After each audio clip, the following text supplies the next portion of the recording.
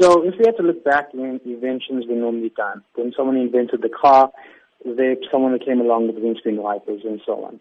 So when we look at social media, we have these platforms and these machines that are running to generate content and bring people news and information and connect families together.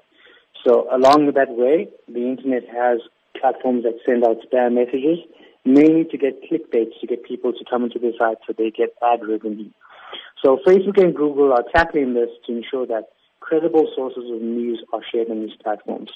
So this might not stop the fake news sites from popping up, but it will give that functionality for you to see that this is coming from a reliable source. With a lot of the older generation starting to get to grips with social media, is this going to be something that's user-friendly, you'd say?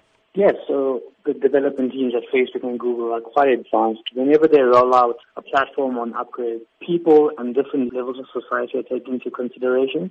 So whether you're 14 years old to 21 or you the ages of 65 and above. So the user accessibility is going to be quite easy. It's going to be as simple as pressing the like button. You'll be able to find it a lot more clearer on your device. What are some of the telltale signs to look out for in order not to be duped here? So when you're looking at these websites, if you ever find yourself clicking and ending up on those sites, look at what are the other types of articles that are posted on the website.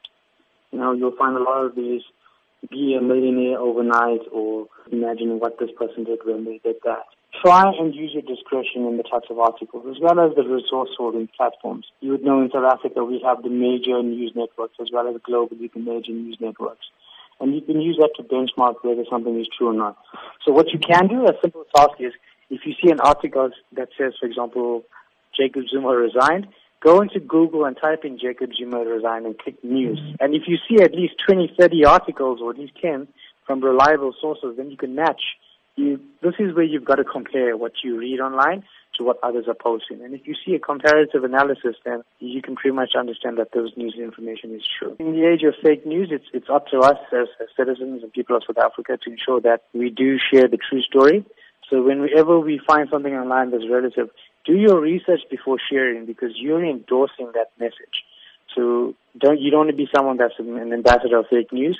So make sure that you become a reliable source, or people will generally start looking at your social media accounts as fake accounts.